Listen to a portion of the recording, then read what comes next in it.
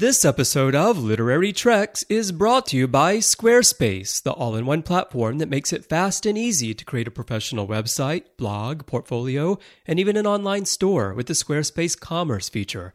For a free trial and 10% off your first purchase on new accounts, go to squarespace.com and use offer code TREK6. And also by TrekFan. TrekFan isn't just a Star Trek fan club, it's a challenge. You will explore new places, learn new things, and collaborate with other fans to solve puzzles, complete real-life mission objectives, and win great prizes.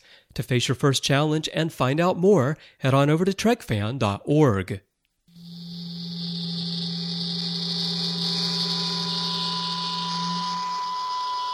You're listening to Trek FM.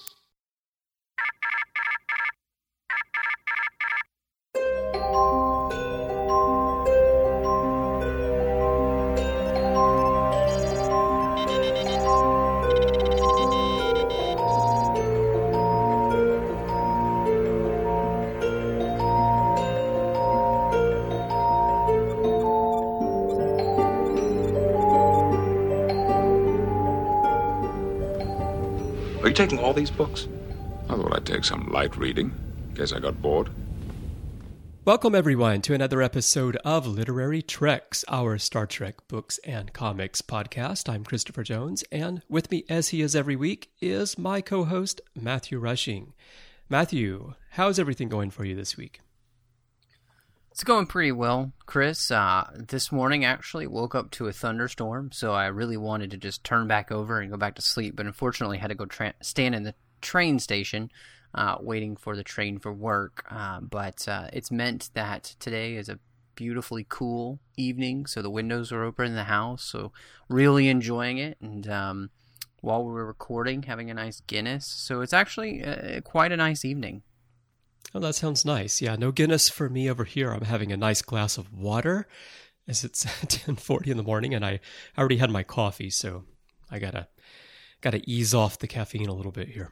Chris, it's always 5 o'clock somewhere. There's no reason not to imbibe if that's what you feel like you need to do. I'm not gonna judge you. Maybe I need some of that Andorian ale that I've been watching Shran and Archer drink on Enterprise recently. Andorian ale, Romulan ale. There's a lot of good ales out there to choose from. And you notice that they're almost always blue in these shows. You know, like, we don't drink a lot of blue drinks here on Earth, but apparently on, like, Andoria, Romulus, blue is the preferred color for your drink. Apparently so. Yeah, I have noticed that. It's like it's kind of like a blue Hawaiian, but I have a feeling it has a little bit of a stronger punch, especially that Andorian ale seems to really have a kick to it. Well, and you know you're a real man if you can just shoot it and you know, not give that grimace. And so Archer pulls it off pretty well for, you know, the first time tasting Andorian ale. He does, doesn't he? It's like Shran throws it back and he makes that face.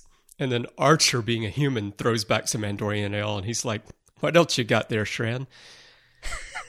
Well, it was all that time he spent at the 602 Club hanging out with Trip and Commodore Forrest, you know, and that's it. You know, of course, AG before he died, and right. They would have drinking games, and so Archer's pretty good. He is pretty good. All right. Well, we're not here to talk about Enterprise today. We're here to talk about books and comics, and the first thing that we have up is an interesting thing that I came across just kind of roaming around the web for Star Trek news, little bits of things that we could talk about. And I found this on a website called An Eclectic Bookshelf. And this is a fan named David King, and he has set up a challenge for himself to read every Star Trek book ever written in chronological order. Now, not chronological order as in the publication order, but he has gone through all the books and he has put them out on the Star Trek timeline, and he's going to attempt to read straight through from the earliest event in Star Trek history to the most recent. That's a lot of books, Matthew. Not only that, Chris, but I'm just perusing the site at the moment and looking at all the work that he's done to put these in chronological order. Is fantastic. I mean, you're starting with the rise of Khan Noonien Singh, Volume 1, then Volume 2. Then you head all the way to Broken Bow is the next thing. You jump around, you get to Starfleet Year 1, Final Frontier. I mean, he has gone through and done some amazing work here. And interestingly enough, he's actually put new Trek inside old Trek. So the books that he would read for the Starfleet Academy books that they're doing for New Trek, and the Star Trek novelization, as well as the Into Darkness novelization, is actually in this timeline as well. So kind of see where that fits is very interesting. Fantastic work, man. This guy is incredible. So if you want to look him up, he's on Twitter. He's from Scotland, actually, which is really cool. So this one Scottish fan is boldly going where I don't think many Trek fans have gone before, in trying to read every novelization that's out there for Star Trek. So, yeah, way to go, David King. This is awesome. Yeah, it's really amazing. Now, he says that as new books come out, he's going to slot them in where they should fall on the timeline and read them as soon as possible. So whatever book he's reading, wherever he is on the timeline, if something comes in that would be earlier on the timeline, when he finishes the current book, he's going to read that book. That's kind of, the only way to fill in the gaps. Now, it makes me wonder, we already have a case here with Dayton's new book From History's Shadow that's going to be coming out. That's going to take us all the way back, I guess, to 1947, isn't it? Because that plays off of Little Green Men a little bit. Yeah, there's a lot in that book that's going to jump around. And so those kind of books for this kind of list, you're really going to have an issue, So my guess is that you would take where it's most of the story takes place is where you'd place it on this timeline that he's created. But I'm not sure. So, but you're right, being in 47 in that book, at least for some of it, you are could be the earliest book on here. So it could be, yeah. Well, I am very interested to see how David does with this. We need to get in touch with David and find out how he's progressing and get his thoughts on the process, because this is really an exciting project. It's what I would love to do myself. I've kind of been kicking around the idea of going back and rereading. Well, I haven't read, obviously, every Star Trek book that's ever been printed, because there are so many of them. I've read a fair number of them, and I've thought about going through and trying to read them all again. But boy, I don't know if I'm up to the challenge. Yeah, I'm just looking here, Chris, and I was trying to see if he had listed, numbered how many books this is. But he doesn't. He has the numbers in the year, and then it starts again for the next set of years. And so I don't even know how many books this is, but I'm not going to lie. I'm scrolling on my iPad right now, and I'm going. I'm still going. Still going. Yep, that's right. Still. Oh, nope, finally got to the end. So there are a lot of books here, and he even has the reference books at the very, very end, which I think is really cool. So reading something like I Am Spock, or the USS Enterprise Haynes manual, of course the technical manuals, the Star Trek Encyclopedia, which unfortunately hasn't been updated since I think Voyager was in its 4th year, so it's pretty out of date. Yeah. And then this is an incredible work. Yeah, disappointingly, when they released the Star Trek Encyclopedia Kindle edition about a year ago, I believe it was. It might have been 2 years now.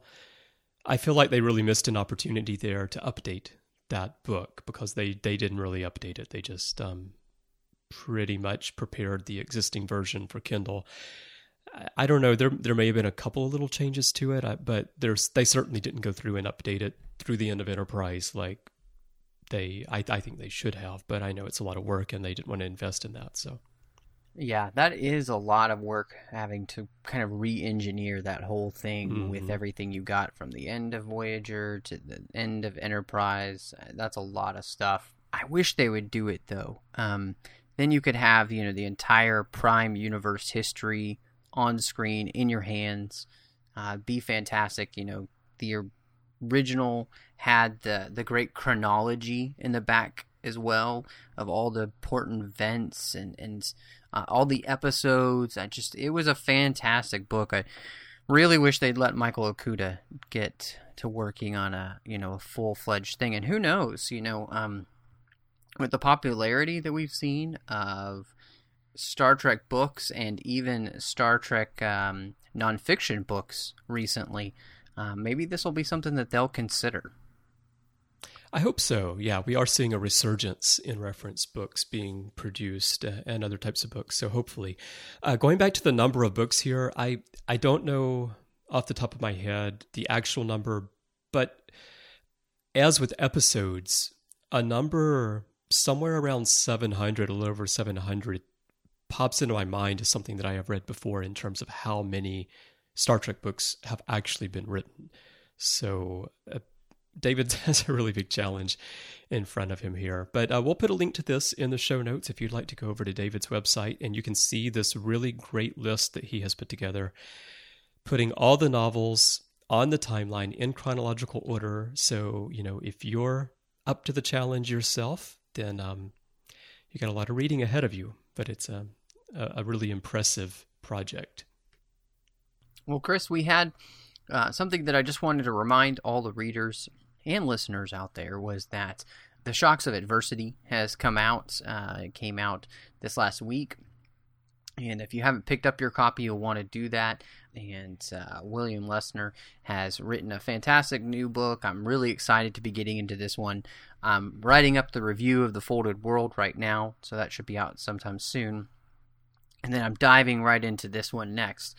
So just kind of enjoying all the TOS that we've been getting in the novels. But this one sounds really exciting, and we've talked about it before, but I just wanted to remind everybody that this one's out there and ready for you to pick up, especially if, you're just in that Into Darkness blues. I mean, you've already been to the theater 4, 5, 6, 7 times to see the film, and you're just missing your Star Trek. Well, here's your chance to get some new Star Trek.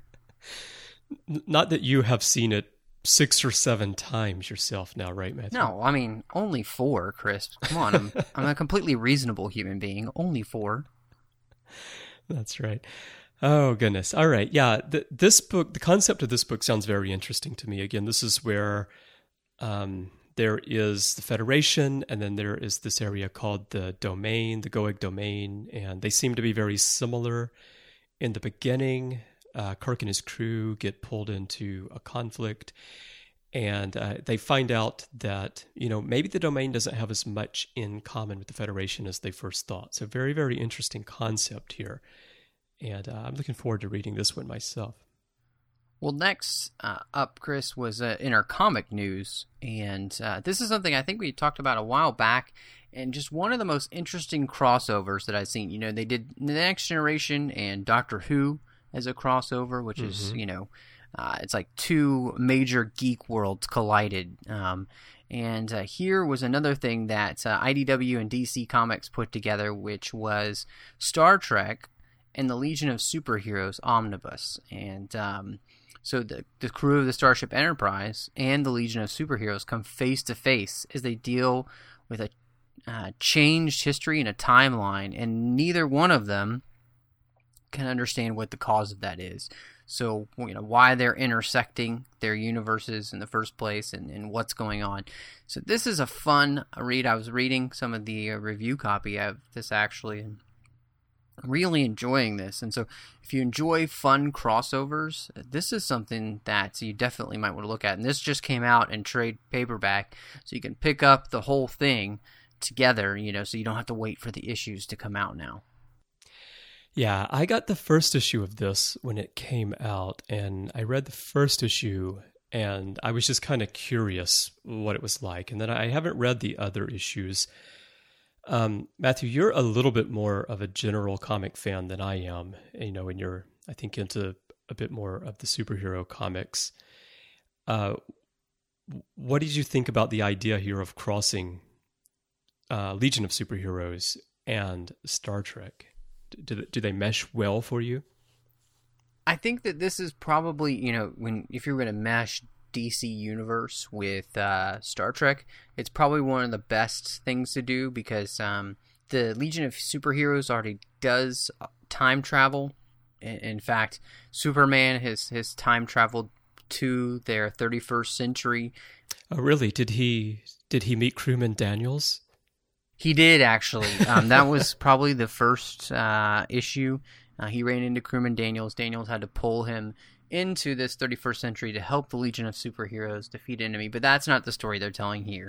And so, yeah, this is something that actually does kind of work pretty well just because of the fact that what the Legion of Superheroes does on a regular basis, which time travel is a part of that. Star Trek, crossing over universes, then it's not that abnormal, so that instead of them just crossing over in a mirror universe, they've crossed over into an alternate universe like the Legion of Superheroes. So it's just, I think it's just fun, and sometimes we kind of miss that in comics. They get all brooding and everybody's trying to be all relevant and stuff, and sometimes you just want to pop up with a comic book and be entertained. All right. Well, I might give this another go. Maybe I'll get the review copy, take a look at the review copy and see what I think about it. And yeah, well, if you are interested in this, again, it's coming out. $19.99 is the list price. I think you can get it right now for about $14 from Amazon, something in that range. So check that out. All right. Matthew, one more thing up in comic news we have here is an article that Jordan Hoffman wrote for StarTrek.com. And this is 10 awesome ongoing things. Now, Jordan has pulled 10 elements out of the Star Trek ongoing comics, which he has classified as certified awesome. And let's tell everyone what those are. So what's number 10 on his list?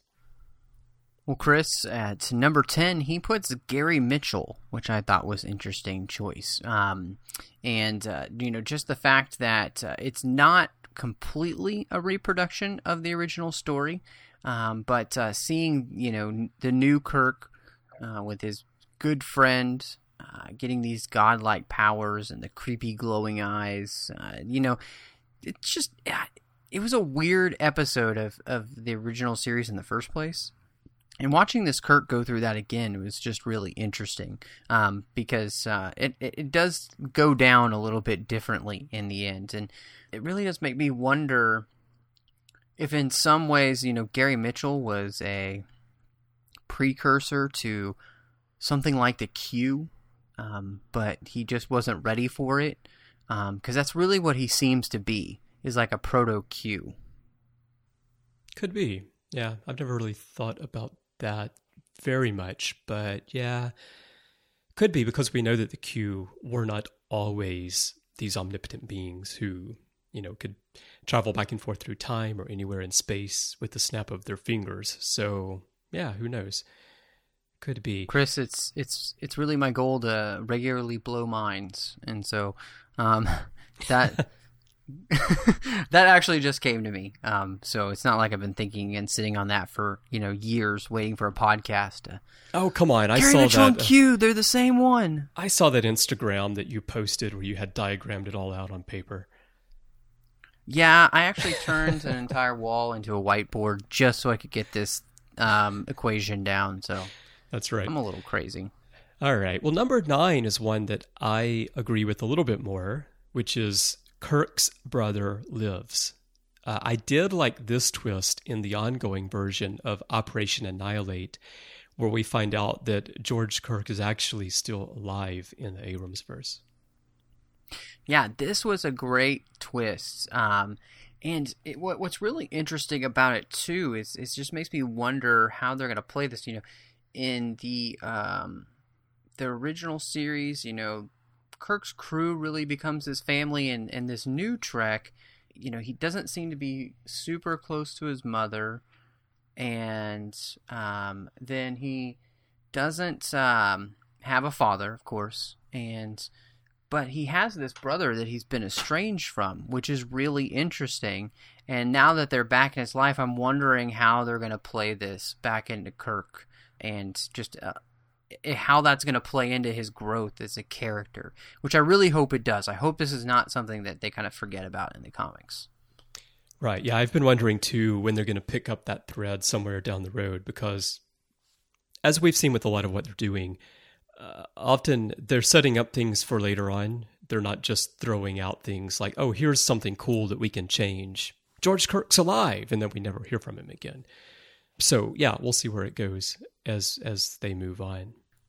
Well, the next one, Chris, I thought was really interesting was the Archon, and this was where the episodes that they were doing based on old episodes really started to change a lot more. And there's something really mysterious about this ship, the Archon, and what had happened to it. But it's also linked to something that's going on with the whole Section 31 in this universe, which I found fascinating. I thought was a great addition, fantastic way to change things up. So I was really glad to see them use this as a diving or as a platform to really get somewhere different in this universe, really start diverging it even more. Yeah, I totally agree with you on that. The Archon was a very cool concept, and they really set up, and again, we'll see if they do anything with it, but they definitely set up a very compelling storyline involving Section 31. I don't think they ever name Section 31 in that comic, do they? But it is kind of implied that it could be Section 31 or the predecessor to Section 31. It's this kind of shady activity that's taking place within Starfleet. Yeah, it's not something that they mention there. It's something they'll mention later on. Okay. But you get the feeling that there is this kind of seedy underbelly of Starfleet that not a lot of people know about. And Kirk keeps running into it, kind of accidentally. So I'm really interested to see where they go with this one. Definitely. Plus, that comic had beautiful artwork. We've talked about it on here before. The underground scenes with the Archon saucer section as kind of like an altar was really beautiful. Yeah, good stuff. Yeah. All right. Next up at number 7 are Romulan ships. And Jordan just really likes getting a look at the alternate reality Romulan vessels. And, we have that kind of whole bit where they're trying to collect red matter. The Vulcans are trying to collect red matter again. I don't know. For me, the Romulan ship bit didn't really stand out all that much. Yeah, I just remember it being really slick looking. It looked very streamlined, and it did have a difference from the original series. But on a whole, Romulan technology and ship design has never been my favorite. They're kind of a boring race when it comes to their technology designs. But hey, that's the great thing about the comics. You get all these different things that, some people really like, some people are like, eh. But, everybody gets a little bit of something, and I think that's really cool. And the next one is something that I really enjoyed seeing, and this is something that you'll see more of in Into Darkness, but the Kronos homeworld, which we see a little bit of in the Countdown to Darkness series, and looks fantastic. I think very much like what we see in the Prime universe, but at the same time having also that feeling you get when you see it on Enterprise in Unexpected. Remember that, Chris? Mm-hmm. And it feels a little bit more, I guess, barbaric than what we see in the Next Generation. So, right. Yeah, I was excited to see Kronos, and I'm sure we're going to be seeing more. And hopefully, they won't be keeping their helmets on as much, since Into Darkness finally lets us see what the Klingons look like. Right. So if you have that action figure that we've talked about on the Ready Room in the lead up to Into Darkness, now that the movie's out, I think that the locking mechanism on the helmet has opened up, and you can now remove the helmet, right? Yeah, it was fantastic when that happened too. There was like an alarm that went off, and it spoke to you, and it said, "You may now take the Klingon helmet off. Into Darkness has been released into theaters May 15th, 2013. It was really odd because I was sleeping at the moment, so It woke you up. Yeah, exactly. Weird Klingon. Weird Klingons. Goodness. All right. Well, number 5 on the list is Robert April. And I totally agree with this one. I thought that was just a really, really cool twist when we turn that page and we find Robert April standing there, because it was a great nod to the lore of the original series. And it was one of those moments that showed that, for all the flack that Orsi and Abrams and all those guys get for, quote, not knowing Star Trek, it showed that regardless of what they choose to do with Star Trek, they actually do know the back history, especially of TOS, and they do know the characters that they're working with. Yeah, I loved that scene where you found out who it was that Kirk was talking to on this planet. You realize it's Robert April, and this guy, I mean, he's gone rogue from Starfleet, and nothing like the Robert April that we see in the animated series, which I think is really interesting too. Great use of a character and just creating something really new for us. Yeah, most definitely. So I really like that. And the next thing on here is another nice little thing. And I know that I haven't been able to see Into Darkness yet. It's coming up very soon for me. And I know that these little guys do appear in the movie, and those are tribbles. Yeah, I think this is funny, Chris, because, we got a tribble in Star Trek '09. It was on Scotty's desk. And, That's right. You know, all the fans that were paying attention heard the sounds, and everybody was like, "Oh, it's a tribble!" And then Keenser ate it, and we heard those sounds. Exactly, because you can eat it like a bean, and then you're done. Shut up. Anyway, just like that scene, it's so funny. Anyway, yes, this was fun getting to see the tribbles. When they go to that planet and there's all of those tribbles and they're just everywhere. Right. I was remembering when Worf was talking about how the Klingon Empire wanted to eradicate them. Yeah. And, just imagining Klingons running through the field of tribbles, swinging their batleths left and right, just massacring tribbles. Made me laugh a little bit, and then I got sad. Yeah, but it was a good connection. It really was, yeah. Because, the tribbles, as the Klingons say, are an ecological menace. And we do see that a little bit in the comics, too, when Scotty beams one over to San Francisco, and then San Francisco starts getting covered with tribbles. So that was nice. Oh, goodness. That futuristic San Francisco with its ginormous buildings, I just can't imagine tribbles covering all of them. So, well, the next thing we had here was Cupcake, and I loved the fact that they took this character who had, a small role in the original '09 film and gave him something to do. And it was nice to see them kind of do this kind of lower decks, the red shirt issue with Hendorf. We learned his name and let us see, what it's like to be a red shirt. I just really enjoyed that. On the original series, obviously those guys are just there to die, and we know that. But, this was a guy who had a run-in with Kirk early on and comes to really respect him then as his captain. I just thought this was a great story, very interesting, and a fun thing to get to do with a smaller character from the film. Smaller as in the size of his role, not as in the actual body size of the character, of course. Oh, no. Hendorf's huge, yeah. You better be careful, Matthew. You don't want to make Cupcake mad. He'll knock you out. Yeah, he doesn't allow anybody else to call him Cupcake. I tried. I spent 2 days with a steak on my eye, so...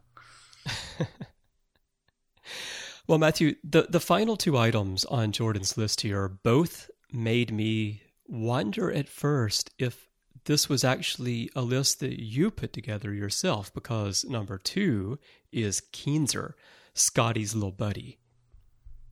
Well, apparently, Chris, I really like this, but Jordan and I just think a lot alike, and we realize that Keenser is the real heart of the new Star Trek, and you can't really get away from the fact that you need to do the Keenser backstory so that all the other backstories make sense. And was really glad that they finally gave Keenser his due. And what was really interesting, though, about that issue was the fact that the crew of the Kelvin are the ones who make first contact with Keenser's people. And I think that's really, that's a fun thing to see, that, Kirk's dad's ship is the one who had made first contact with Keenser and had a part in Scotty meeting Keenser.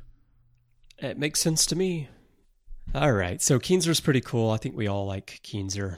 And, I was watching some DS9 yesterday, and there was a scene where, on DS9 there are all these random aliens who walk by. They're kind of like one-off aliens, and they don't have any real speaking roles or anything.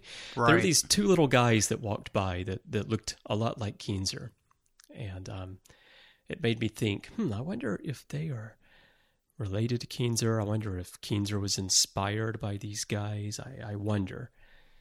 So it does kind of make me wonder if the guys with New Trek had just gone through and looked at all the drawings that they had done throughout all the series of what aliens would look like, and just picked out all the ones that they couldn't do, back in the day. Yeah. When it would have been too expensive. And now that they have all this money and $190 million to make a film, you can do that. And so I like that idea, Chris. Yeah. I'm going to give them the benefit of the doubt on that one and say that that's what they did. Could be. I don't know. I doubt it, but you never know. But number one on the list, and this is why I really, really thought this was a Matthew Rushing list of 10 cool things about Ongoing. Number one is Mud. Well, Chris, she's Bajoran. I really enjoy Bajoran women. She is beautiful. I like that too.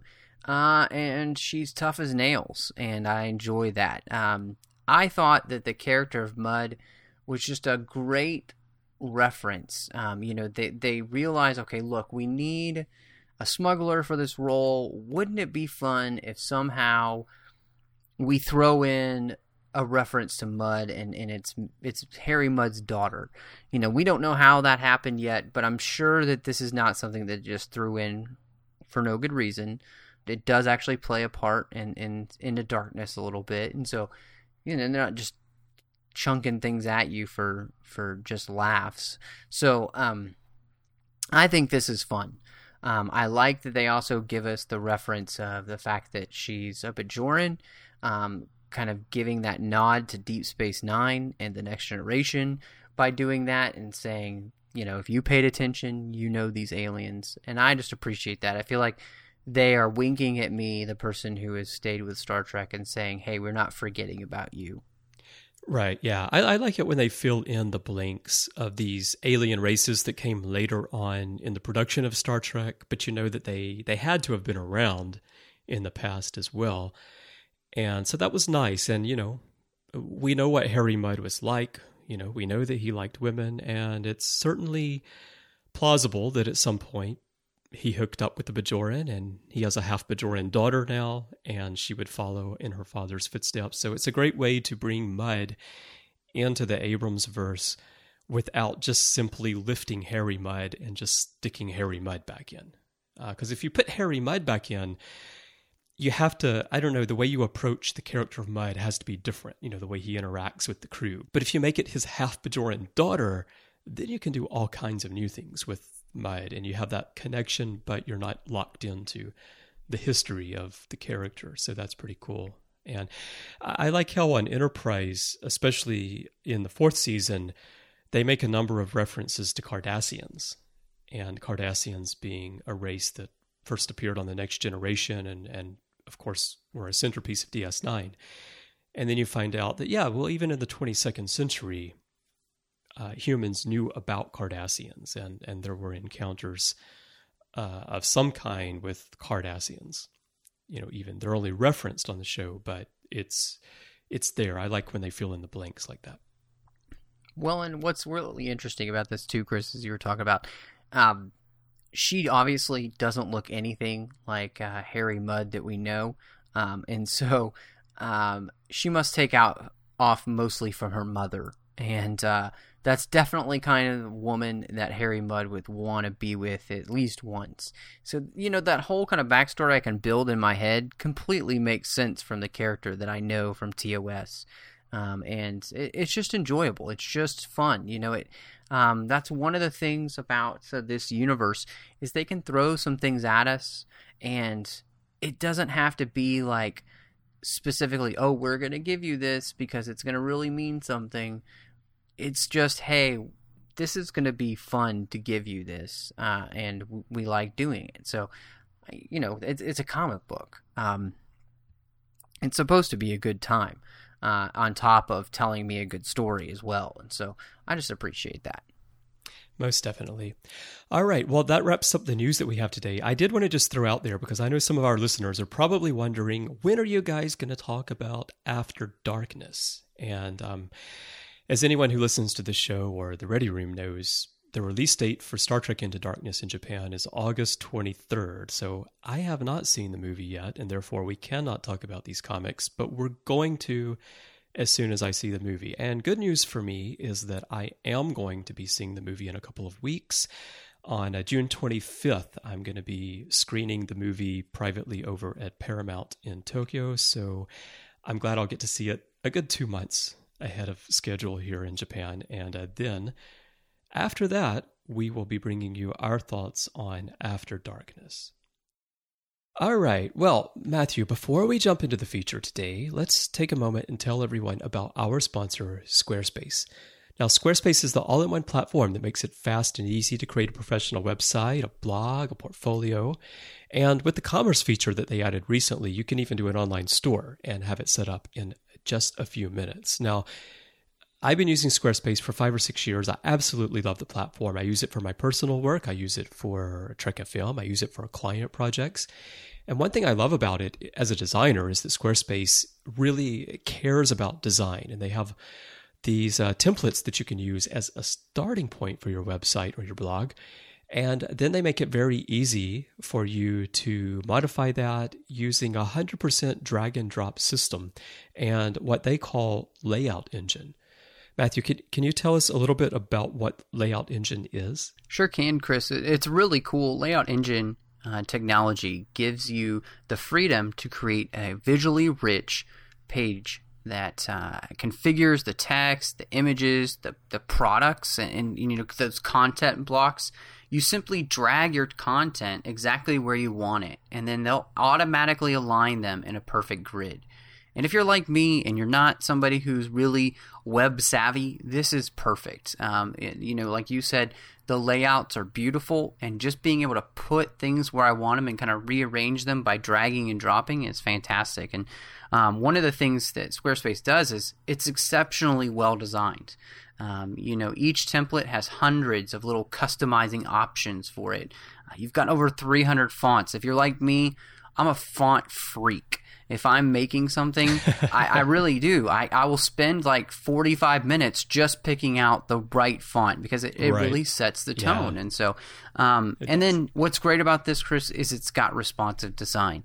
The Squarespace website has its own unique mobile design so that your site automatically scales. So if somebody's looking at it their iPhone, it's going to look one way. If you look at it on your iPad, it's going to look another. And if you look at it on the desktop, you're going to have that full site. But this way, people don't miss the content.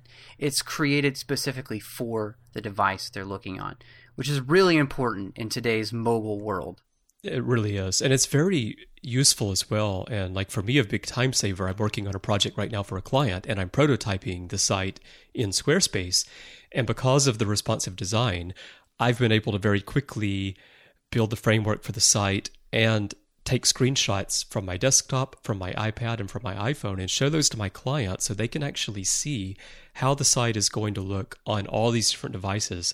And I didn't have to build, different sites for each one of these. All I had to do was do it once, and then using the display from responsive design, show them what it looks like. And it's been a huge time saver for me. Now, another thing I wanted to mention this week, because we don't really talk about this feature very often, is the developer platform. Because Some of you may be listening and you may be thinking that, this drag and drop, it's all great for the average person, but I'm a web developer and I like to have absolute 100% control. I like to write my code by hand. I like to write my own custom CSS. I want to be able to, have FTP access where I can upload and download files back and forth as I please with a traditional, file folder structure. Well, you can do that with Squarespace as well. In addition to the drag and drop system that we talk about most of the time, Squarespace actually does have a developer's platform that gives you complete control over the display of your website. It gives you complete control over every line of HTML, CSS, and JavaScript. It has Git and SFTP, secure FTP. It also has version control. That comes standard. It has developer tools like less pre-processing, JSON templating, script comboing. It gives you Retina-ready responsive image handling, which is really important these days as more and more displays become Retina quality. And a great thing about the Squarespace developer platform is that developer accounts are free. They never expire while in development, and you can take as much time as you want developing the website before you launch it, and you don't pay anything until you're ready to launch the website. And then once you're ready, the pricing starts at $16 per month when you go live. It's very, very affordable. It's a great way for you to take advantage of all the power of Squarespace that we normally talk about while you maintain complete control as the developer, and you're not having to put out money during that development process either. So it's a fantastic option for you if you are a developer and you think Squarespace sounds great, but maybe you are concerned that it might limit you. Trust me, Squarespace will not limit you. You can do absolutely anything you want to with this platform. So, Matthew, let's tell everyone how they can try Squarespace for free. You can get a free account, 14-day trial, no credit card required. All they ask you for is your name and an email address, and they use that to set up the site.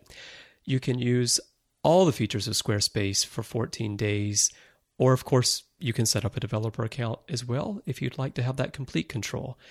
And then when you get ready to sign up after 14 days, pricing starts at $8 per month standard, $16 for the unlimited package. And if you want to build an online store, you'll want to get the business package for just $24 per month. And as a Trek FM listener, you can save 10% off by using offer code TREK6. So just go to squarespace.com and use offer code TREK6. And when you do this, you'll be getting the web's best CMS, you'll be getting the best hosting, and you'll be getting the best customer service because Squarespace, they are there for you 24/7. And they really are. I've had to talk to them a number of times just with different questions I've had. I want to have some help with this or that. They usually respond to me in a matter of minutes, and they stay with me all the way through until my problem is resolved or my questions have been answered. And you can get it all by just going to squarespace.com/Trek. Use offer code TREK6 to save 10%, and you'll be supporting our sponsor and helping us bring this programming to you every week. Well, Chris, this week we wanted to do something a little bit different. We've been talking about some books, and we thought we would go back to some comics for a while. And, of course, we couldn't do After Darkness, and looking at that and the ongoing issues that preceded that Countdown to Darkness and seeing how they played into the film yet. So I picked out some comics that I wanted to read because they had to do with captains that we'd heard about and seen in Star Trek, but hadn't gotten the play that a Captain Kirk or Picard or Sisko had gotten, and so they did some great comics called Captain's Log, and then they picked out different captains. So we got Sulu, John Harriman from the Enterprise B, Captain Pike, the first captain that we see as Captain of the Enterprise when you watch the original pilot. And then, of course, Captain Jellico, which we saw in The Next Generation, which, interestingly enough, and obviously not everybody's favorite person. No. And so I was definitely wondering, just picking these up, okay, so how are they going to make this guy somewhat likable? Because, man, he's just a jerk. He really is. I'm not going to lie. So Well, before we jump into the actual issues, some people may be wondering, like, how did they pick these 4 particular captains? And an interesting thing about this series is that it was originally intended to be a little bit more of an ongoing series than it was. And of course, Rachel Garrett of the Enterprise C and Riker with USS Titan were tossed out there as ideas for captains that would be covered. Now, of course, Riker has his own. There are some Titan comics that have come out, so that's good. But Garrett got tossed. That got canceled. And so we ended up only getting these 4, unfortunately. But who knows, maybe they'll revive this at some point. Because, like they've shown with the Captain's Table novels, there are probably at least a dozen different captains that you could do in stories like this. Chris, I'm really waiting for them to do the story about Captain Baudet, the Galamite with the transparent skull, and one of his first dates with Janzia. I really want to know how that went. Yeah. I think that would be a great... The artwork in that is going to be spectacular. Oh, it better be. If I don't see brains sloshing around on the page, I'm gonna feel like I've wasted $3.99. And so, this is a series that I would have loved to have seen continue because, even if you don't love every single issue, I think it's a great idea to give us a background of these captains that we haven't gotten to see in their further stories. And luckily, if you've read The Lost Years, some of these captains get their due. Sulu does, Harriman does, Garrett does as well. Yeah. Mm-hmm. So you actually do get to see some of these captains in novels.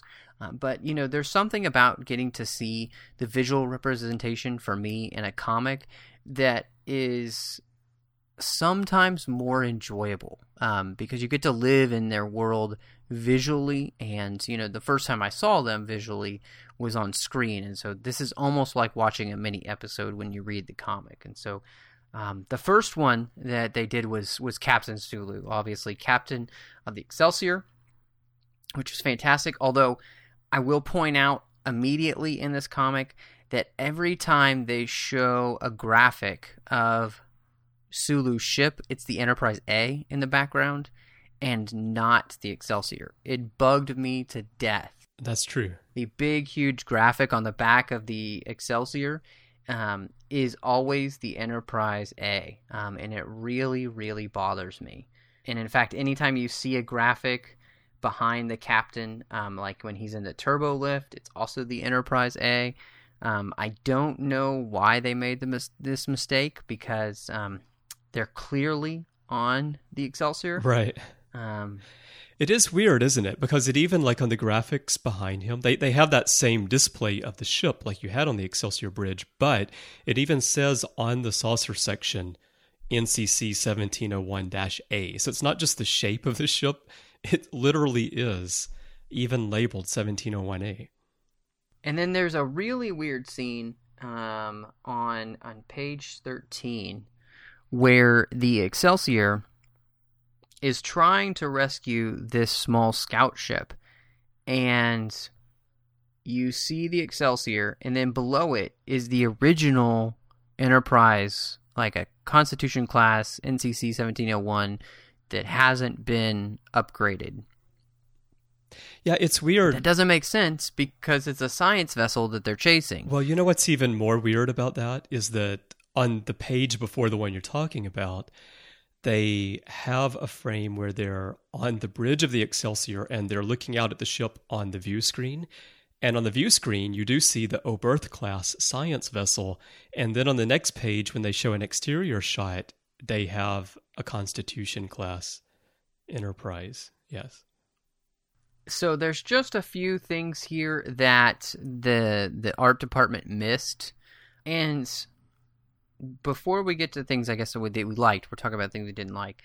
I do not like the artwork of Sulu in this comic. It is horrendous. He looks like he is somebody who drinks all the time. He his does, face doesn't he? is very. I mean, it does. His face is long, and it doesn't look anything like the Hikaru Sulu that we know. His hair is really messed up all the time. Yeah, it looks like he never takes a shower. Really, is what it is. True. He's got this nasty, stringy hair.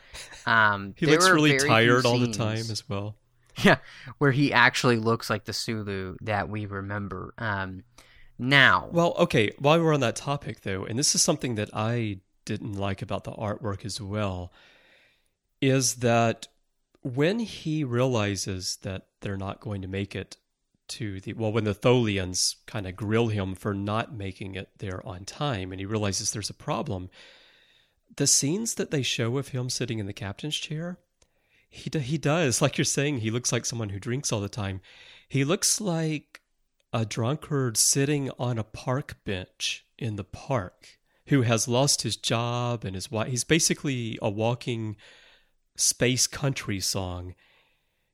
And it just doesn't feel like the captain of a starship. And then he perks up and he makes a decision. But what I'm feeling like is that one thing I feel in this comic and in a lot of these comics is that part of the message is that these captains learned from James T. Kirk how to be a captain, how to bluff, how to judge what your opponent is going to do. And they're supposed to be inspired by Captain Kirk. And when you look at how the artwork of Sulu is done, particularly in these scenes, I don't get that at all. I get a guy who is depressed to the point of collapsing that he made a mistake, and it just doesn't really fit the story. Well, and it doesn't fit the character that we saw in the film. The Undiscovered Country really has Sulu being this confident captain. Confident, yeah. He's taken everything that he's learned from Kirk and made it his own. That's not something that I get at all in this comic until kind of the very end. Right. Which is really, discouraging because, Sulu is an interesting captain and he has a lot of the pieces that you might see and think of as Kirk. But at the same time, I always kind of expected him as a captain as well to have a little bit more of a Picard tint to him. Like he was going to be a little bit less action and a little bit more cerebral. That's just my personal take, and this comic didn't really see that. Right. What I do like about this comic, though, Chris, is seeing the Tholians again. The Tholian Assembly and the Federation here are trying to avert a war, and yet everything is kind of working against them for that to happen. And it does take Sulu to say, are you going to kill us just because we were late? Are you going to start an entire war that's going to kill, lots and lots of people? Or are you going to cut us some slack? Are you going to show mercy? Which one of those is greater for you? And it is a good resolution to the comic for all the issues that I have with it. I really do end up liking where you come to in the end. I find it interesting that Sulu being Japanese and, our transportation system here, the trains and all, they run like clockwork. So I would expect that he would be also very concerned about punctuality. And the Tholians seem a little bit more like Japanese train conductors here. Well, it's not necessarily his fault. He did have to go after this science vessel that had been stranded. Yeah. He's able to save it. It's one of those things. It always seems to be that when a starship in Star Trek is got a time limit, something's going to keep them from being there on time. Exactly. And as Deanna said, we don't have the time to talk about time because we just don't have the time. Sulu runs into that problem. My other question, I know space is big, but it always seems like there's only one ship even remotely in the area of a crisis. And in this case, they give the Excelsior this very important mission that has a tight time frame, and they tell them, don't be late.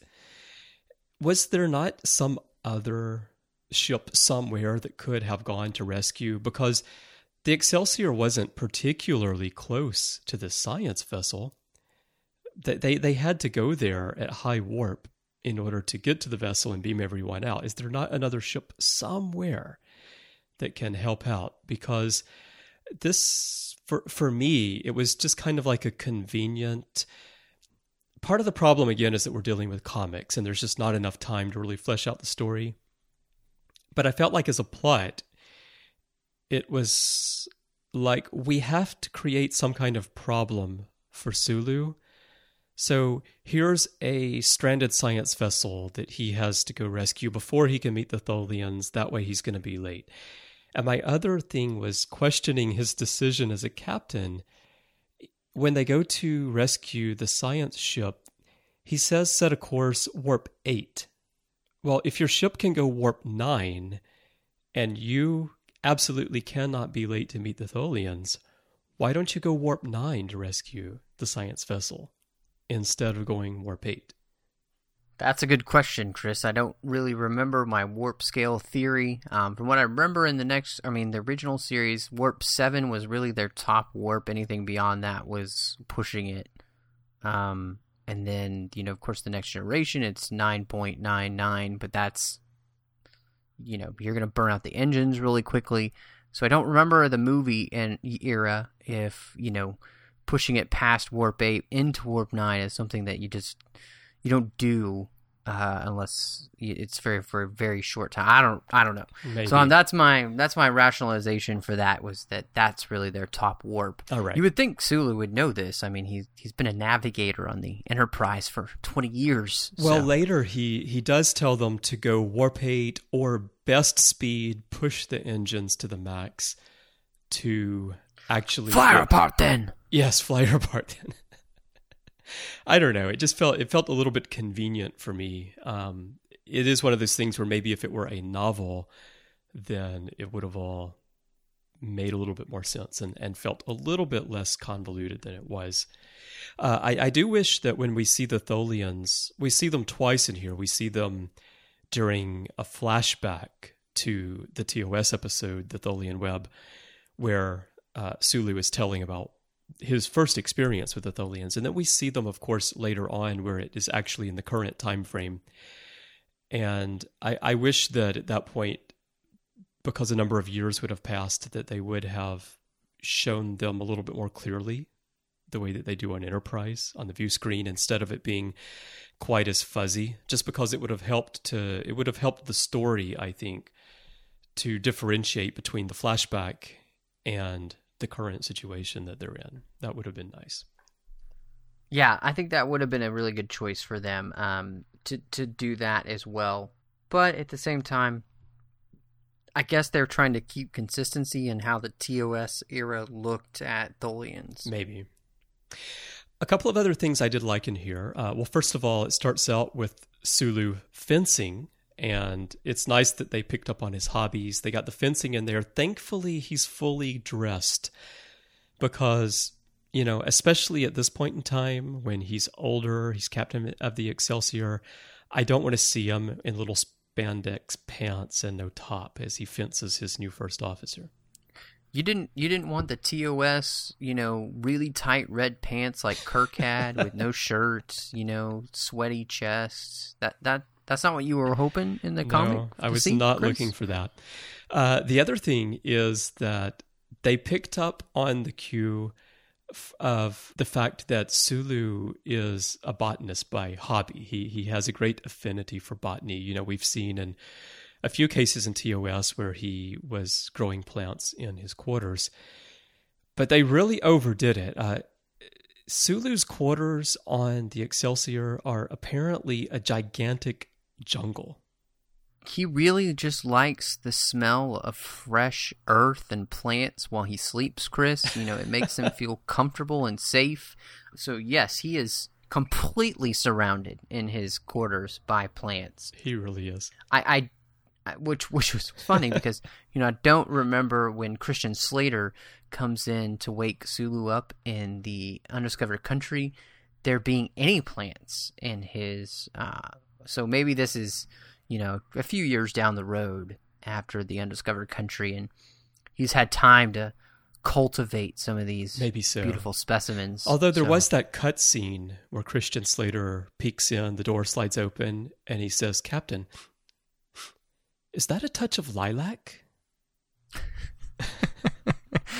Oh, goodness. Actually, I think that Worf wears the cologne Sulu.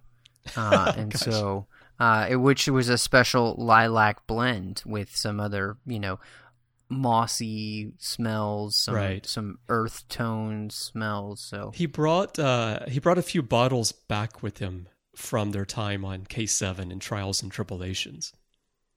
Right. He actually just raided Hikaru's quarters there and made sure that he was able to get enough to bring back to Deep Space Nine. Apparently, Jadzia just really likes that smell. I guess so. A couple of other nice little things in here.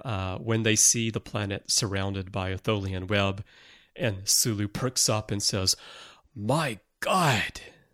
just as he did in the Undiscovered Country. And my God!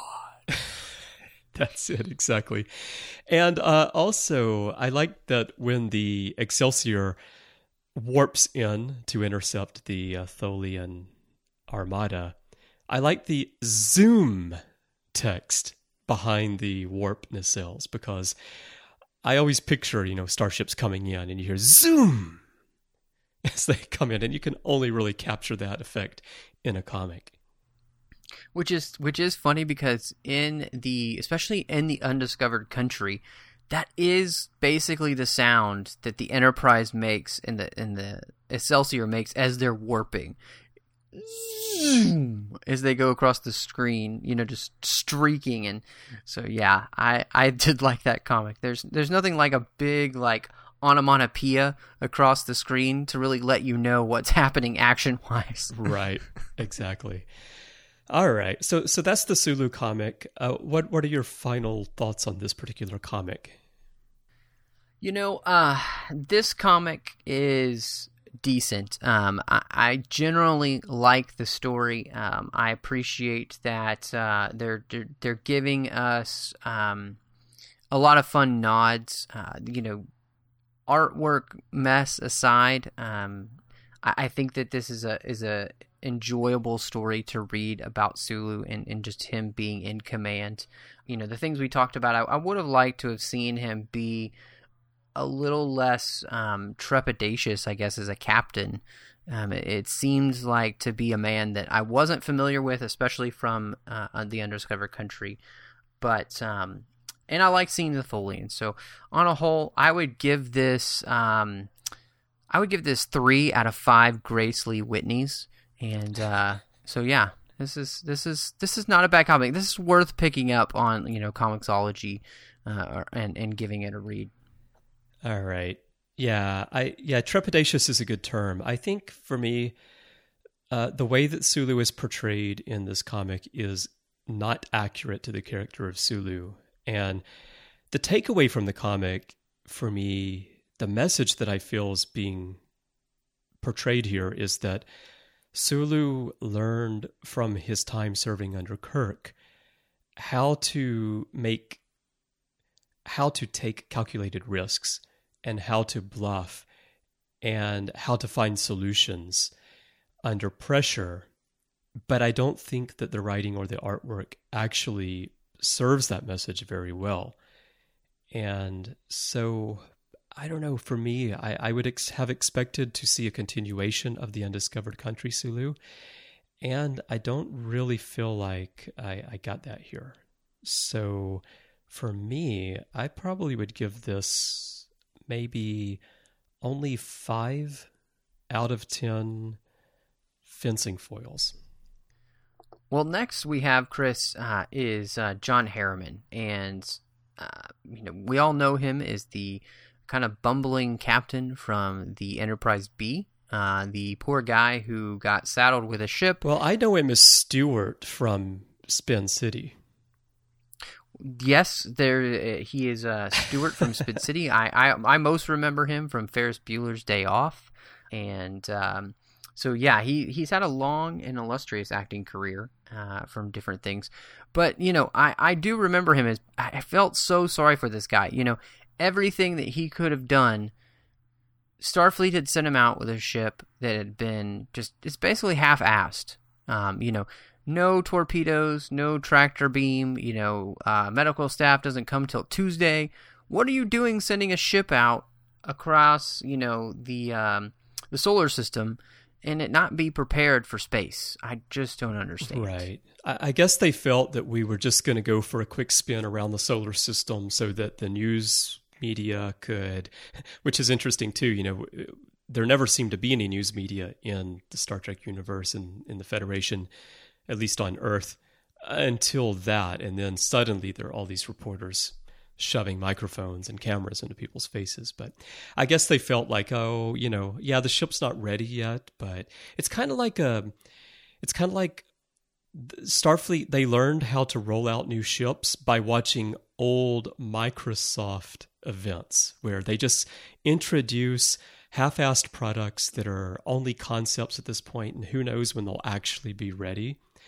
But that was the approach they were taking. Yeah, we're going to get you excited about this, but 2 years later, it's going to be completely different, so don't even worry about it. Or we might not ever actually launch this ship, so... Exactly. Luckily, these starships are not made by Microsoft, so they actually do get launched. Luckily, hopefully after this, starships didn't get sent out of space dock without a tractor beam, photon torpedoes, a medical staff, a fully functioning starship. So hopefully they learned something. I mean, they lost Kirk. You should probably learn something after this. So, well, getting into this comic, Chris, I think this is my favorite out of all of them. I'm just going to say it up front. And the reason that I really like this comic is because it actually deals with, I feel like, what it would be like to be this man who everybody basically would look at and kind of blame for losing Kirk. Kirk dies on your ship. And what would it be like to walk around with that kind of stigma? How would you grow out of that? Could you ever grow out of that? How would you live with yourself, honestly, knowing that, a living legend had died under your command, and you kind of came off as weak the whole time? Just something that I really appreciated about this comic, dealing with those deep issues of how would you live with yourself? What would you do? And I appreciated really that Harriman doesn't understand or doesn't feel like he can go on. In fact, after this mission they're going to be on, he's going to quit. He's resigning his commission. He doesn't think anybody will ever trust him. And I think this is a fantastic story because of that. And on the other side, of course, you got Bones. And we all know from this show how much I love Bones. So, Chris, I've talked enough. What did you think? It's interesting because I don't like this comic, and it's actually my least favorite of the four. But I see what you're saying, and in that respect, if that's the story that you want to see about Harriman, then yeah, I can see where this could be a good comic, because they do delve into the fact that he is known as the captain who lost a legend.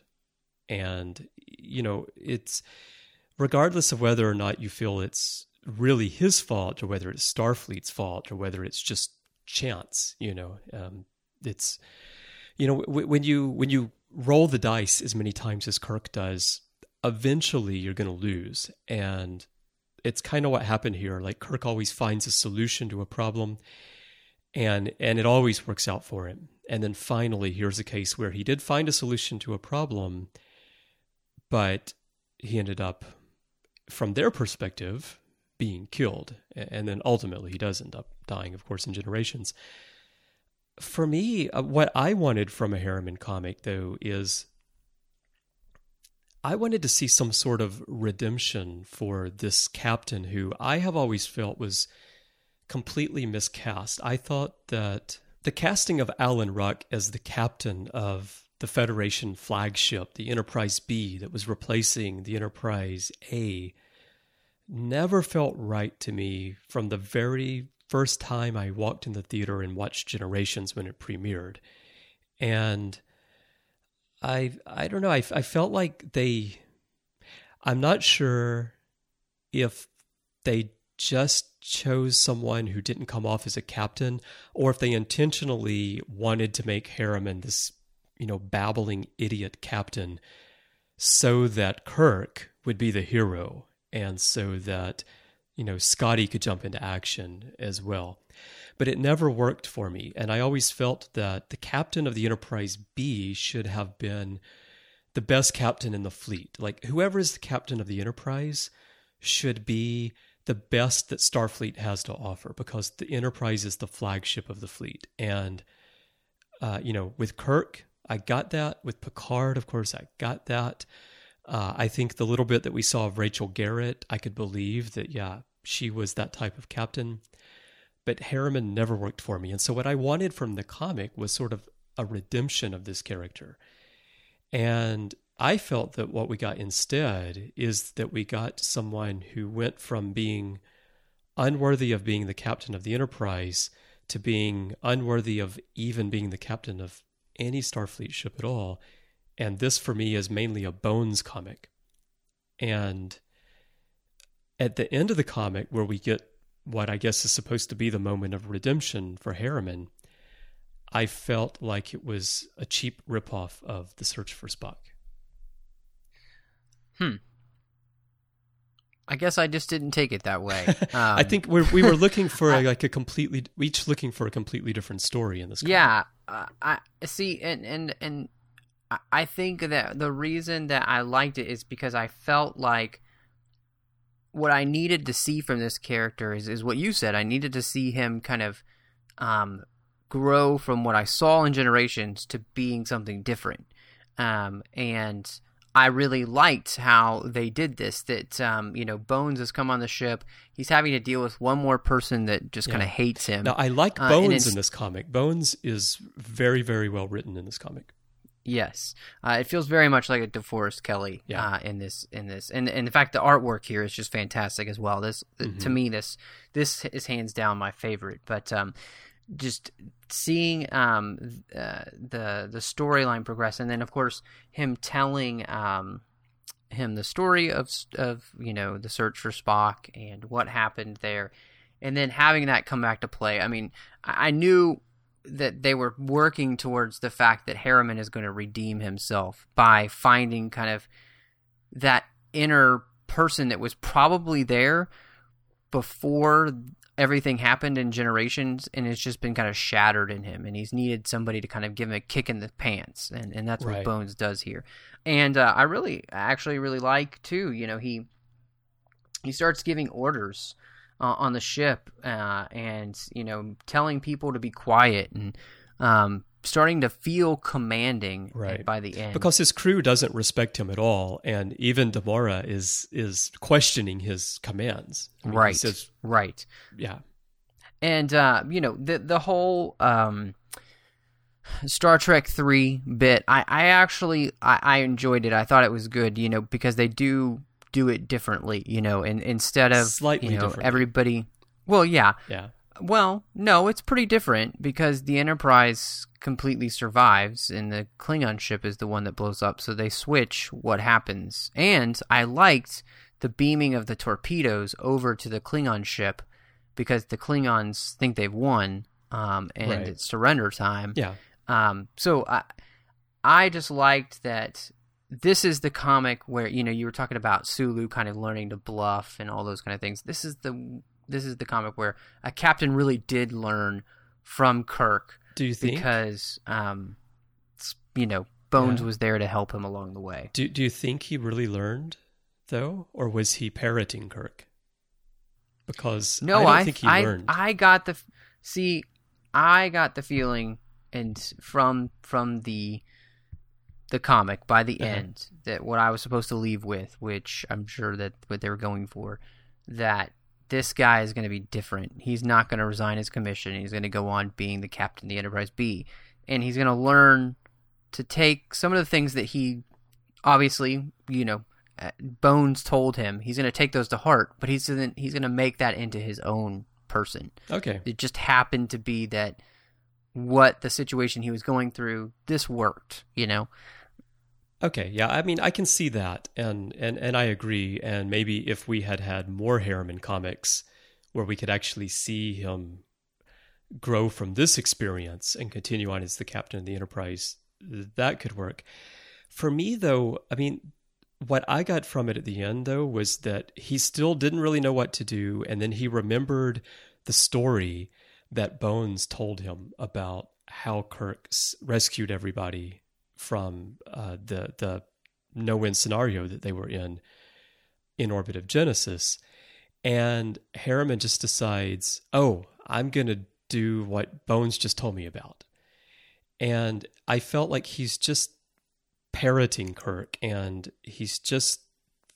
Because even Bones is like, what the hell are you doing? Because Bones, I guess at that point, thinks that Harriman is going to blow up the Enterprise, but he's not going to get everyone off. I don't know. I just took it as a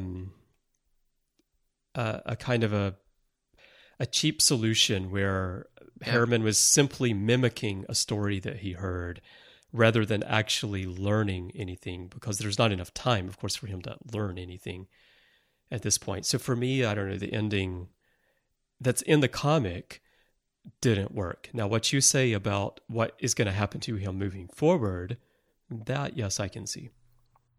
Well, see, what I kind of base that off of, too, is the fact where, the Klingon ship is approaching, and he says, go to yellow alert, and Lieutenant Sulu there at the helm, says not red alert, and he quotes her the regulations. Look, if we go to red alert here, we're violating the Khitomer Accords, and Harriman understands at this point he could start an interstellar war with the Klingons still, right, if he's not careful. So I appreciated that. In some ways, I didn't really see Kirk there. I was seeing this kind of Picard figure where he's understanding he can't just pull out his phaser, or raise shields every time the situation gets tough, even if that means sacrificing himself and his ship. That's what I got out of that. But don't forget in Undiscovered Country that Kirk beams over to Gorkon's ship because he says, we will not be the instigators of intergalactic war on the eve of galactic peace. Full scale. Yeah. So, I felt like he was making wise decisions up until that point. Like he was doing what he was supposed to. I don't think he was expecting to be fired on by Klingons, and you should always expect to be fired on by Klingons. Well, that's true, especially in this time period. They have a pretty good track record. Buddy. Yeah. But all in all, I would say that for me, I feel like this comic works really well. I like the way the story is crafted. I like that it's a pissy Bones, as he calls himself. He's like I'm pissy and I'm angry, so I'm probably even more pissy. Well, he does. He says, "I'm sorry, I've been acting like an ass." Maybe it's because I am an ass. Yeah, and so it's just really classic Bones. But I appreciate that they're using him to help further on this guy as a captain and changing who he's going to be. And that, something as deeply psychologically scarring as, having Kirk die under your command is going to take something like this. And I really liked the line at the end where Bones says, "Well done, Captain." And he says, "Thank you, Doctor." And he says, "No, thank you. You saved our lives. And you reminded me of someone as I was watching you do it." And, obviously he's talking about Kirk as an absent friend. And I appreciate it because Bones is doing everything he can to build this guy up and turn him into somebody that he can be. And, I guess that's kind of it's like the origin story for Harriman. How does the hero go from being a zero to a hero? And you only have 24 pages to do it, so right. You're not going to get as much exposition. But for me, hands down, I give this 5 out of 5 sorry and brandies because it's Bone's favorite. The artwork in here we didn't really talk about too much, but it's fantastic. I think it looks really good. And mainly, too, because all the characters look like the characters you saw in the film. Yeah. Demora Sulu, Bones, Harriman, they all look fantastic. So, yeah. And then in the beginning, they reenact a little bit of Generations, and Scotty's spot on, Kirk is spot on. And even when they go back in time to tell the story of Star Trek 3, those characters look very good as well. So they all look like that Star Trek 3 crew, and so just really fantastic. I don't think I could recommend this more highly personally. All right. Well, I'm going to differ with you. I'm going to give this one 3 out of 10 conscripted physicians. Yikes. All right. Well, let's move on to the next one, which is Pike. Well, Chris, what did you think about this one? I talked a lot about our last comic. Yeah. For you, tell me what you were thinking when you read through this Pike.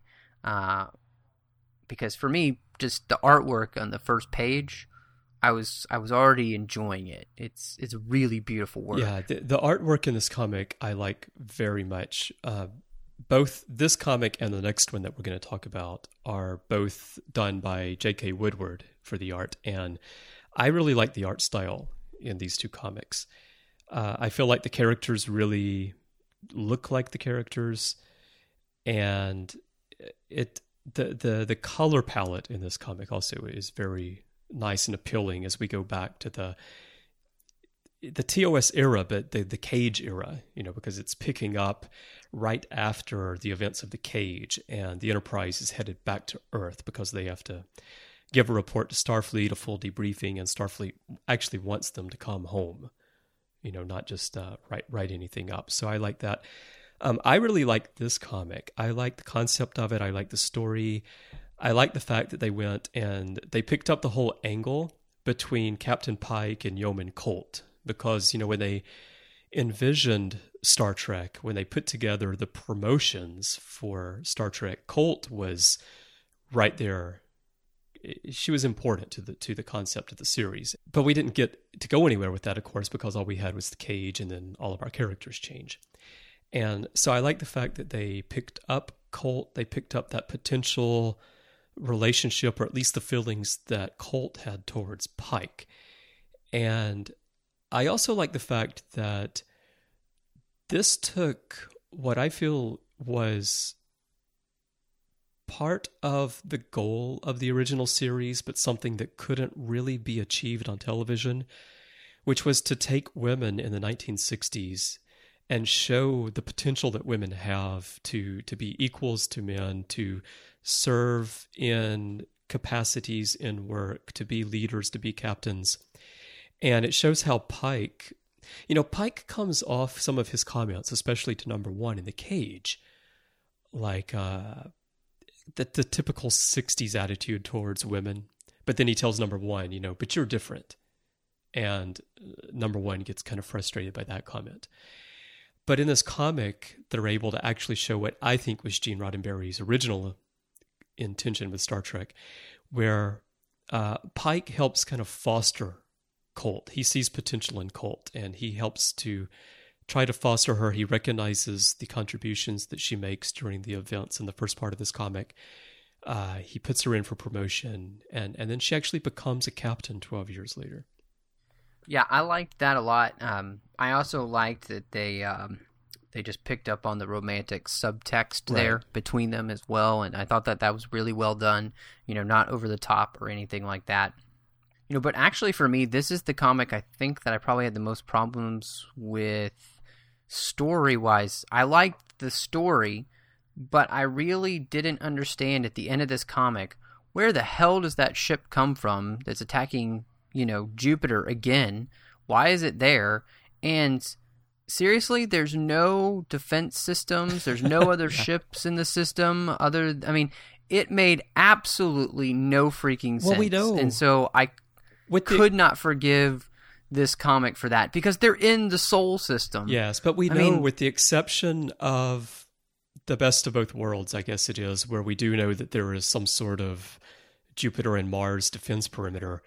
For the most part in Star Trek, we know that Earth is essentially defenseless all the time. Starfleet, they've got all their ships out somewhere else, and there's nothing to protect Earth. There's always only going to be one ship in the vicinity, and everyone's going to have to race back if Earth is in danger. Yeah, the thing I really did like about this is I kept imagining Spock from this era. So, whenever he would say something, it would be like, "Their weapons appear to generate extreme heat on a molecular level, Captain," because he yelled everything Yes. in the, and then he would smile. So I kept imagining Spock Bob Shouty Pants. Exactly. Just Kirk, or just Spock saying things like, "Sir, our records have not been updated for more than a year, but the vessel matches no known configuration." That is exactly really what loud. he would have sounded like. Yes. It's so funny because, just imagine Pike being like, "Spock, I'm standing right here. I can hear you." I'm right here, Spock. You don't have to shout. But on a whole, I think what really wins me over about this is the art. This is just hands down some beautiful artwork. The only other real problem too, and it was all technical problems. They're getting attacked by this ship in the beginning. How in the world do they beam over to this ship? The transporter guy says, "I think I can get through their shields, Captain. I just need a minute to compensate for that strange radiation." What the heck? Like, you can just all of a sudden beam through shields now? Of course. There's way too many contrivances in this comic. But the story they're telling, I really do like. And it finally answers that question about how Pike ended up in the chair. Right, and that's another thing that I like about it. What I like about that, too, is that they didn't just completely make up some kind of new story. What they actually did is they took the information that we had been given in the past, and they used that, and then they fleshed it out. Because the story was that it was actually, the story is 11 years, 4 months, and 5 days after that's how long he was on the Enterprise after those events. And then he gets promoted to fleet captain. And in this comic, it's 12 years later. That's when he goes on and he meets Captain Colt on the Exeter. And the story we know is that he was on a training vessel, and it was a Class J starship, and some baffle plating ruptured, and it exposed everyone in that area to delta particle radiation. And Pike helped rescue these cadets, but he himself was crippled. And what we fill in here is, okay, well, the Exeter is Captain Colt's ship, and it's a J-class starship. And they have these trainees and these cadets on there, and they fill in the fact, well, okay, what really happened was, why did what happened to expose Pike to this radiation? And this fills in that there was actually some sort of engagement with aliens, and it makes a little bit more sense. It kind of fills in the details, but it's based on the information that we already had, and that's something that I do like here. I also really liked, again, I liked this romantic angle, that Colt and Pike hadn't seen each other for a little while, and she is kind of lamenting a little bit in the fact that they, she's married and moved on, and she wishes things were a little bit different. And it really is kind of heartbreaking, the very last scene, where she has seen him being, put into the chair and told how she can talk to him. And the last scene, she kisses him and is walking away, and there's tears rolling down her face. That this is somebody that, she learned from, she loved. Yeah. And this comic does that really well, the emotion. So I really enjoy what they're able to do, even with the things that bother me about this comic. I'm really drawn in by this very human story that they're telling between Pike and Colt. And I think that that's really well done, especially, 20, 25 pages. You're emotionally drawn in with these characters. Right. Yeah. I think this comic did more with the character development and told much more of a real story than either of the previous two that we've talked about did. So I really like this one very much. So I'm going to give this one 9 Captain Pike beeps. Or for those not reading the comic, flashes of the little light on his wheelchair. Chris, I'm with you. I in the end, I really do like the story that this comic is telling, and I am drawn in, and the artwork is fantastic. So I'm going to give this 4 out of 5 shouty Spocks. I had a feeling you were going to give shouty Spocks for this. Okay, well, let's go on to the last one. Jellico. All right. Now, I think all Star Trek fans can agree that Captain Jellico is a bit of an ass. No, he's so nice. It's like a cuddly grandpa. You just love him, don't you? Oh, absolutely. Matthew, what do you think the goal was in telling a story? Now, this comic is written by our friend Keith DeCandido. What do you think the goal was of this comic in terms of telling a story about Jellico?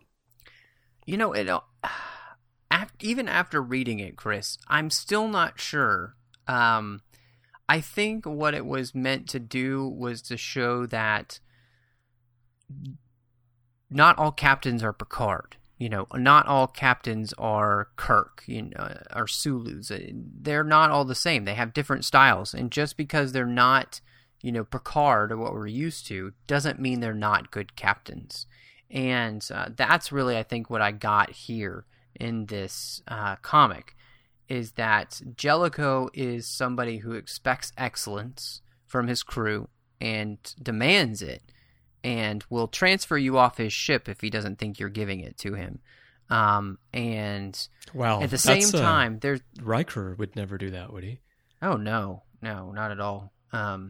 Riker just easy-going, just you said it. Laid back, put his foot up on your chair, or lean in so his crotch is in your face.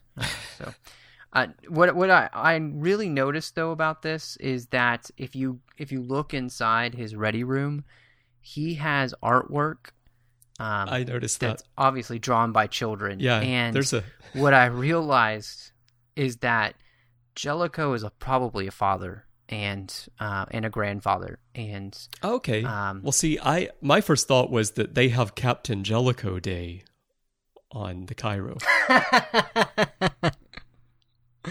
No, I got the feeling that what they were trying to tell me is that Jellico is serious about the job that he does for the Federation because he wants to go home to his family. Okay, that's a good point. His family doesn't live on his ship. Right. The Enterprise, the Excelsior class is not made for families, and so that's really what I was getting from. There's a heart to this man behind this kind of like gruffness, and that's where this story kind of came alive for me when I was just seeing what they were doing with the artwork and kind of with this guy, and they were giving me a lot of subtext, I felt like, to help me empathize with somebody who is on the outside just kind of an ass. Okay, that's a really good point, because otherwise I leave this comic feeling just as much like Jellico is an ass as I did going into the comic. I think that was the subtitle to this, which was Captain's Log, Jellico, he's still an ass. Once an ass, always an ass. Oh man, that's what they so say many ass jokes about Jellico. Oh goodness. Yeah, well, now the story is really told through the eyes of a new character who is Commander Leslie Wong, who has been transferred to the Cairo as Jellico's first officer with essentially no notice. So she's just thrown onto this ship with a captain that she doesn't know. And I mean, I guess that wouldn't be that unusual that, the captain selects an officer and he doesn't really know that officer very well. but I suppose you would normally have more advance notice that you're going to be joining a ship. You have time to study up a little bit. You have time to go shopping for fabrics with Beverly Crusher. You got time to do stuff like that before you end up on the ship. Where Leslie here who doesn't want to go shopping for fabrics with Beverly Crusher? I know that's your idea of a good weekend. At least until you find he has a whiny son, and then you're like, oh, I'm out. But she gets there, and what did you think about the character of Leslie? Because I didn't really like this character either. She reminded me of when you work in an office and there's always that one person who is the know-it-all, who thinks that they're better than everyone else in the office, and who really looks down upon everyone, even though there are a lot of other people who are more qualified for their jobs than that person is, and they see right through that person, and that person frequently gets slapped down by the boss. Basically, they're like Dwight Schrute on The Office. She's kind of like Dwight. Wow. I didn't take it like that. I was looking at it from her perspective of like you said, she's thrown into this situation. She doesn't know any of these people. She doesn't know this crew. She doesn't know Jellico from, Captain Picard. So this is a completely new situation for her. And I felt like the whole comic, she's trying to play catch up as a character. She doesn't know how the ship is run. She hasn't had any briefings. Jellico doesn't sit down with her and say, okay, this is what I do, this, and this. This is how we do shifts. There's no manual that comes with how to be the first officer of the Cairo. She just gets thrown in. And you mean there's no first officer for dummies Cairo edition? There isn't. Somebody was writing it, but they got so tired of being around Captain Jellico that they just quit. They have one for every other ship in the fleet, but the Cairo, they never could finish. Except the Cairo. No one could hang in there long enough. Which is why she's being recruited to the Cairo, because nobody wants to be the first officer on this ship very long. So I think what I was doing is just putting myself in her shoes and kind of feeling that feeling of always being behind and trying to play catch up, and not really thinking that you're ever going to be able to please this captain either. And so it made it probably my least favorite of all of them, just because I feel like story-wise, I wasn't as clear what I was supposed to come away with, even though in the end, I liked Jellico a little bit more than I did when I started. So I guess that's Which a is win. Not saying much, right? Well, yeah. I mean, he just went from being an ass to half an ass. So, but I liked this kind of like cat and mouse game that they're playing with the Cardassians here. Thought that was fun and enjoyable. The artwork again in here is fantastic. Looks a little bit like the art from the last one, which it might be the same style. It is the same artist. It's more in it's more in pastels though than the last one. So I really enjoy it. It's more like really the first part of the last one when they're still back in the cage time frame. Yeah. So, and I liked that we see one of the aliens that Eric's is. And so I thought that was a lot of fun throwing that in there. Yeah, he's an Adosian, and I liked seeing him on there as well. Although I think it'd be really weird to have 3 legs and 3 arms, honestly. Yeah, it looked like his uniform wasn't very comfortable either, trying to cover that arm coming right out of the middle of your chest. It seems like it would be awkward to sleep, too, but I don't know. Yeah, those are some of the things I really like, too, and I really enjoy watching them tractor beam away a Cardassian ship in shame. That was a lot of fun as well. The best part, talking about the artwork, you have to admit, the very, very best frame in here is on page 10. It's the second one where Wong has caught the con officer and the navigator joking about the Bajoran officer. The facial expressions are hilarious. Yes, they are very funny. Maybe we could use that as the cover art for this session.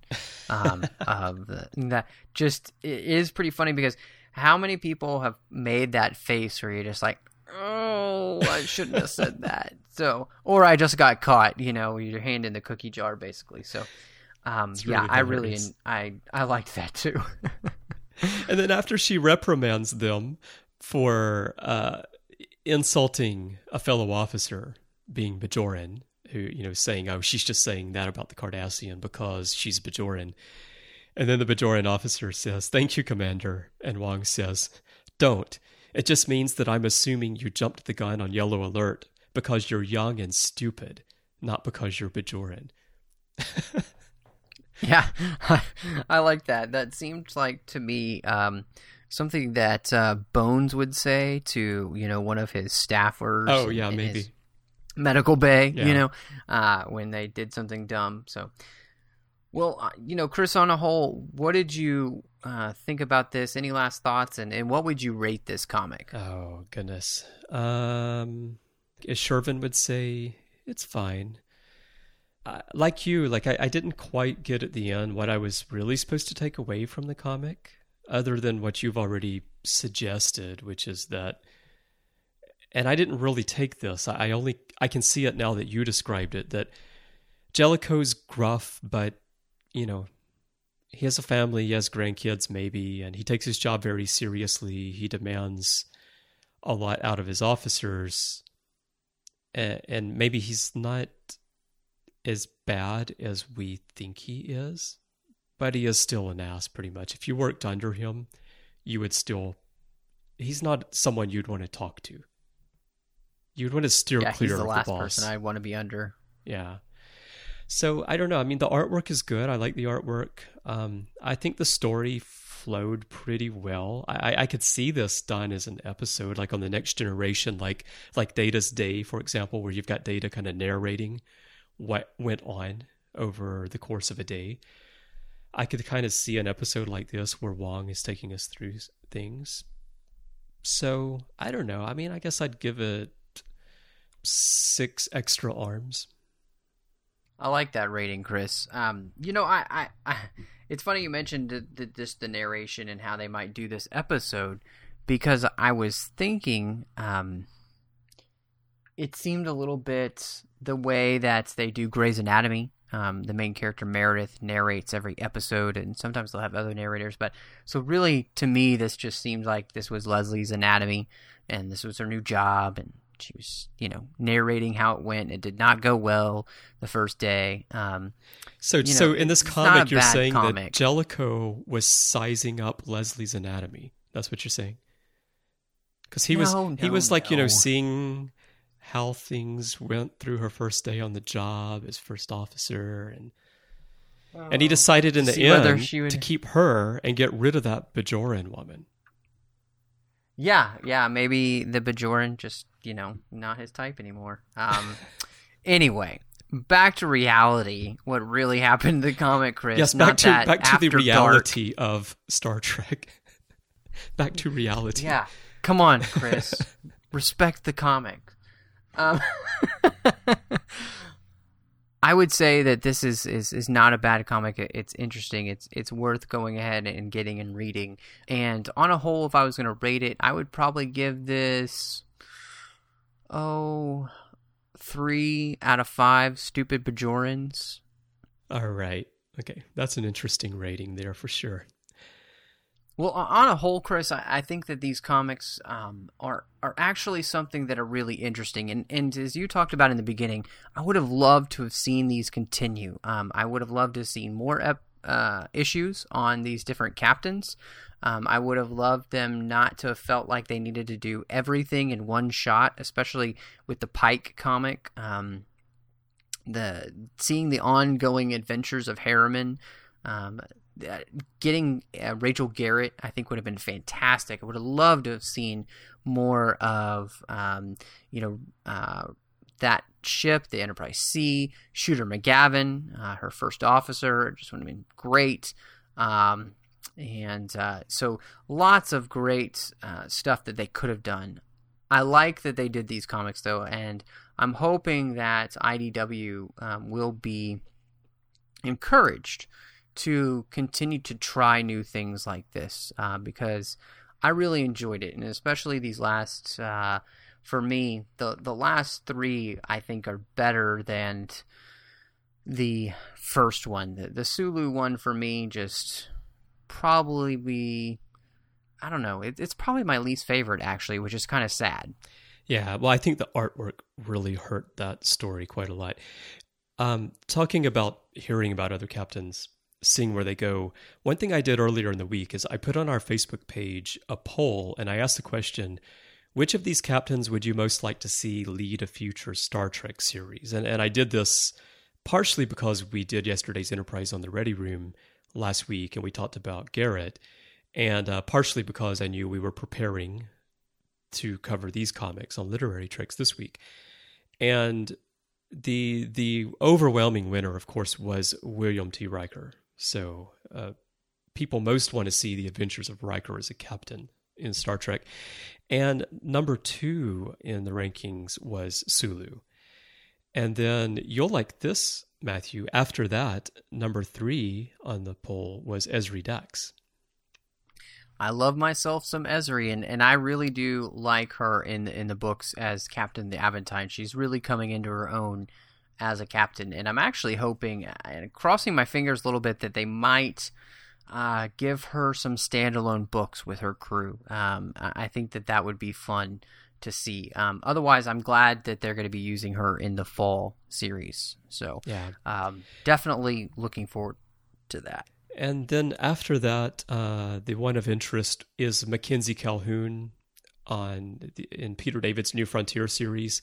A little bit of interest there of possibly, I guess people are saying they would be interested in seeing an actual TV series based on New Frontier. And, I don't know, that could be kind of cool. I'd watch it because, Leffler would be on, and you'd watch it because Solara would be on, so. Exactly, and everybody would watch it because Shelby was on.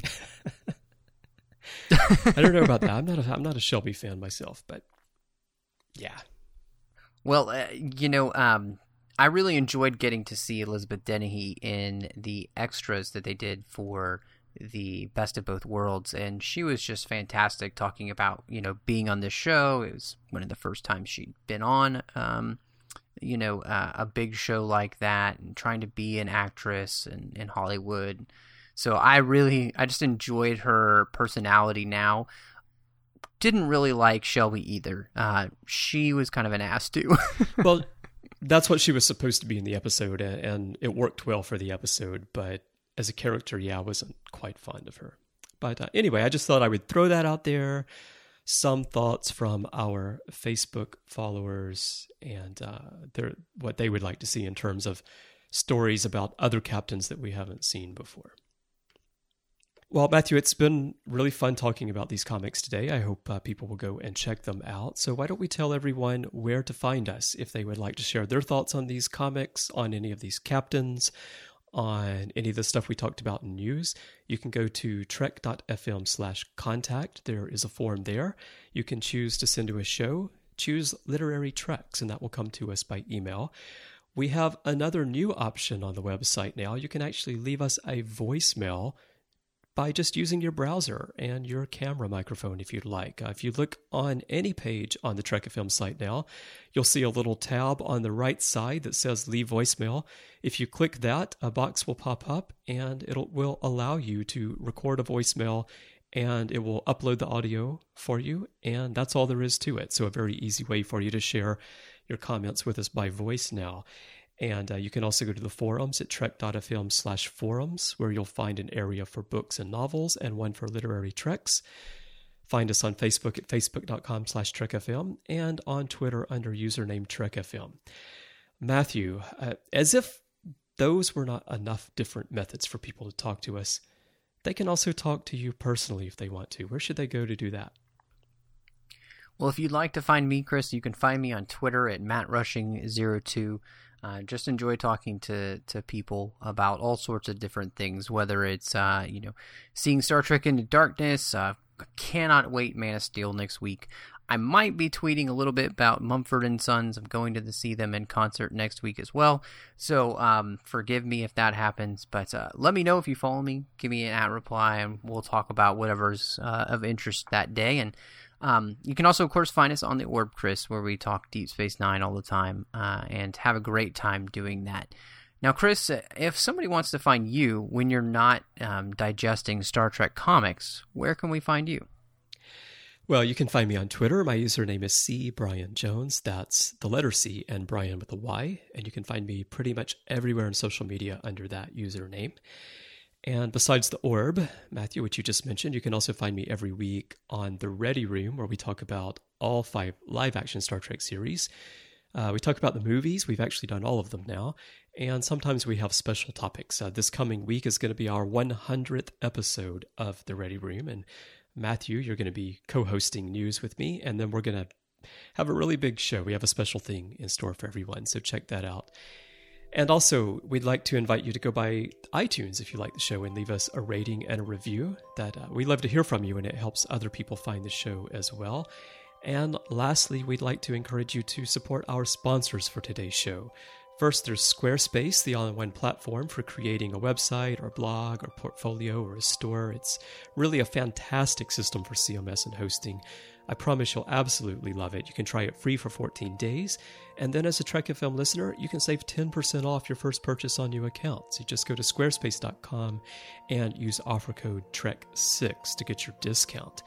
And also there's TrekFan. Now this is a really interesting thing. TrekFan isn't just a fan club, it's a challenge.